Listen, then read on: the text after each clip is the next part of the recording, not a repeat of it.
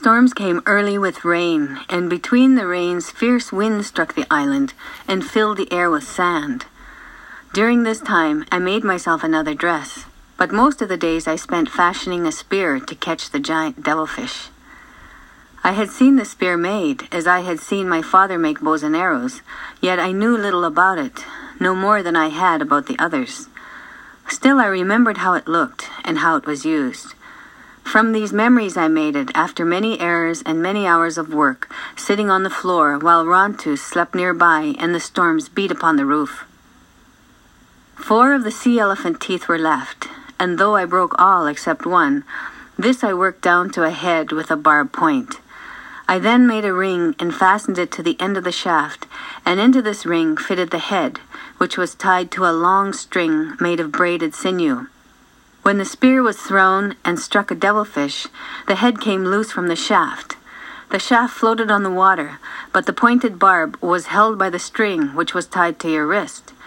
This spear was especially good because it could be thrown from a distance.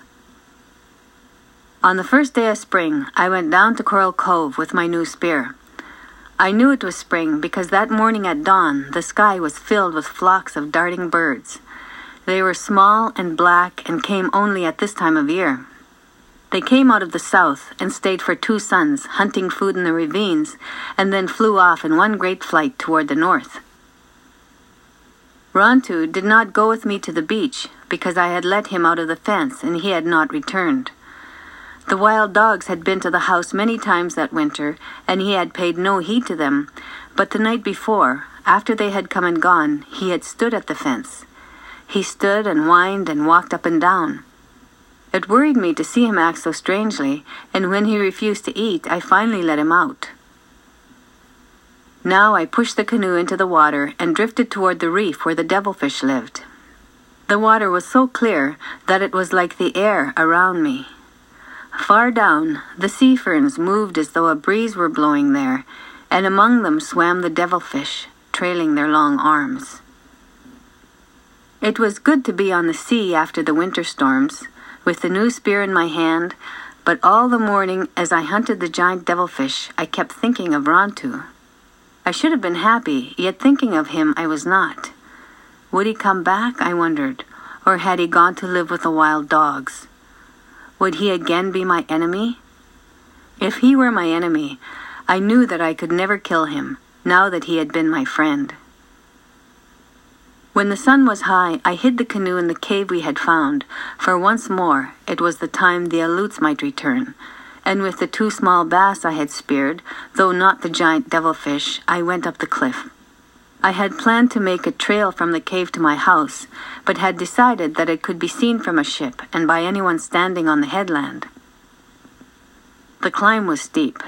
As I reached the top, I paused for breath. The morning was quiet, except for the noise of the little birds flying from bush to bush, and the cries of the gulls who did not like these strangers.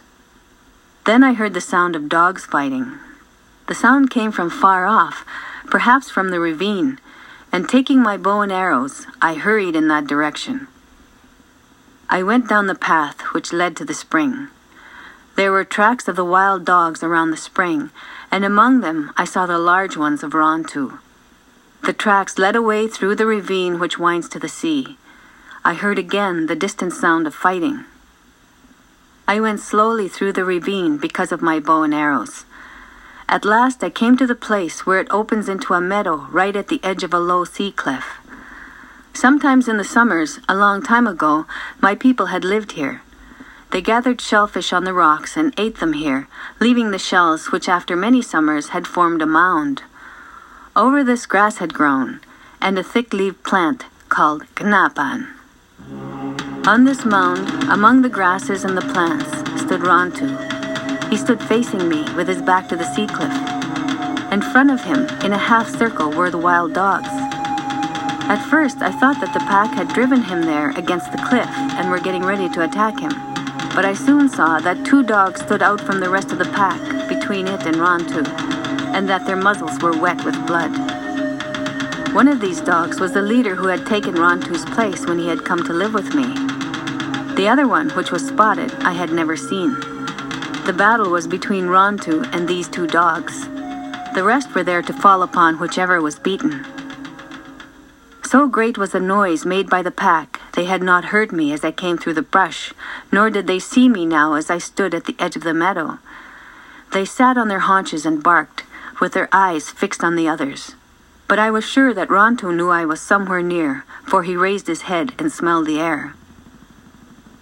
The 2 dogs were trotting back and forth along the foot of the mound, watching Rontu. The fight had probably started at the spring, and they had stalked him to this place where he had chosen to fight. The sea cliff was behind him, and they could not reach him from that direction, so they were trying to think of some other way. It would have been easier if one could have attacked him from the back and one from the front. Rontu did not move from where he stood on top of the mound.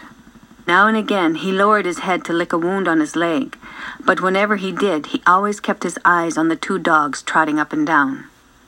I could have shot them, for they were within reach of my bow, or driven off the pack, yet I stood in the brush and watched. This was a battle between them and Rontu.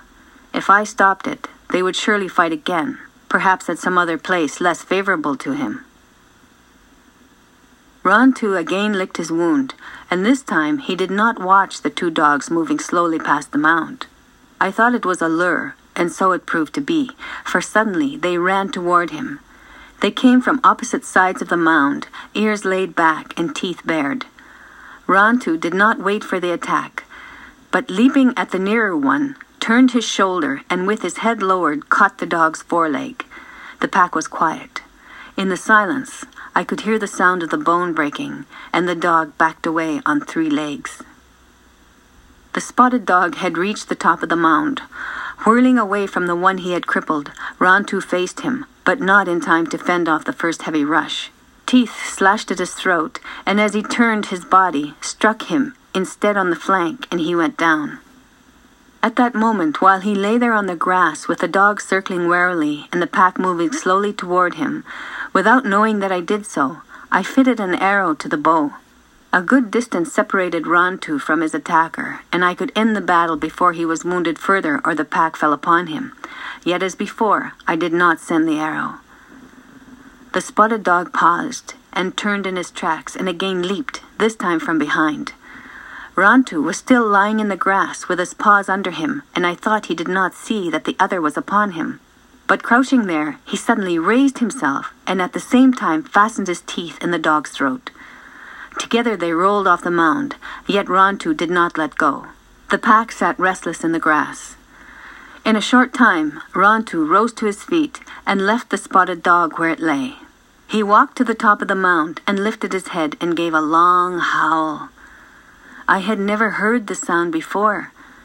It was the sound of many things that I did not understand. He trotted past me and up the ravine. When I got to the house, he was there waiting, as if he had not been away or nothing had happened. And all the time he lived, Rontu never left again, and the wild dogs, which for some reason divided into 2 packs, after that never returned to the headland.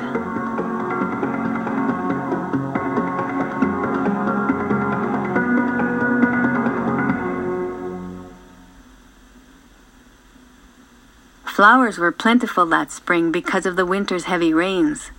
The dunes were covered with mats of sandflowers, which are red and have tiny eyes that are sometimes pink and sometimes white. Yuccas grew tall among the rocks of the ravine.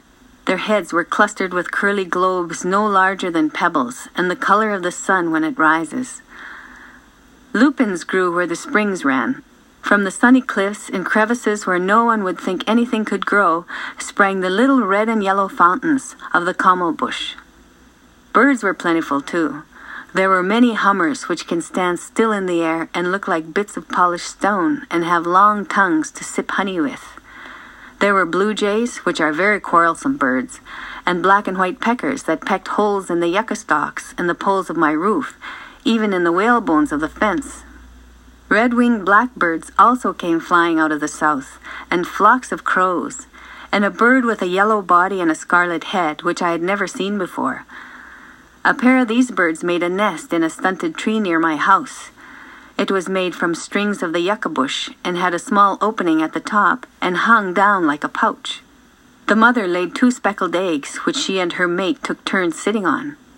After the eggs hatched, I put shreds of abalone under the tree, and these she fed her young. The young birds were not like their mother and father, being gray and very ugly, but anyway, I took them from the nest and put them in a small cage that I made of reeds. So later in the spring, when all the birds except the crows left the island and flew off to the north, I had these two for friends.